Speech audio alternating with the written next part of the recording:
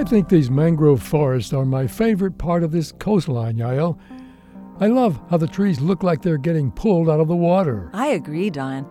It's really neat that you can see their roots. And the flood protection they provide isn't bad either. How do mangrove forests do that exactly? The roots hold in sediment, which prevents erosion. And erosion makes floods a lot worse. The trees also reduce the force of incoming waves during a storm. One study found that the first 62 yards of mangrove forest can reduce up to 66% of wave energy. In the era of climate change, when sea level rise and stronger hurricanes are making flooding all the more dangerous and common, mangrove forests can hugely reduce the damage floods can cause. How hugely are we talking?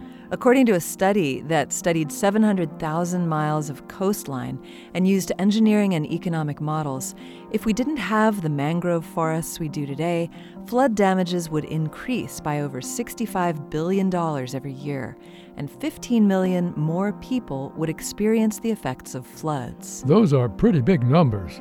The bad news is that we're losing mangrove forests to coastline development and aquaculture. But on the bright side, it's possible to restore mangrove forests. At least scientists know how to do it. We've seen successful restoration projects in countries like Vietnam, the Philippines, and Guyana. And with more people understanding their importance, I'm hoping we'll see more. Me too. Trees that are beautiful and useful, it doesn't get much better than that.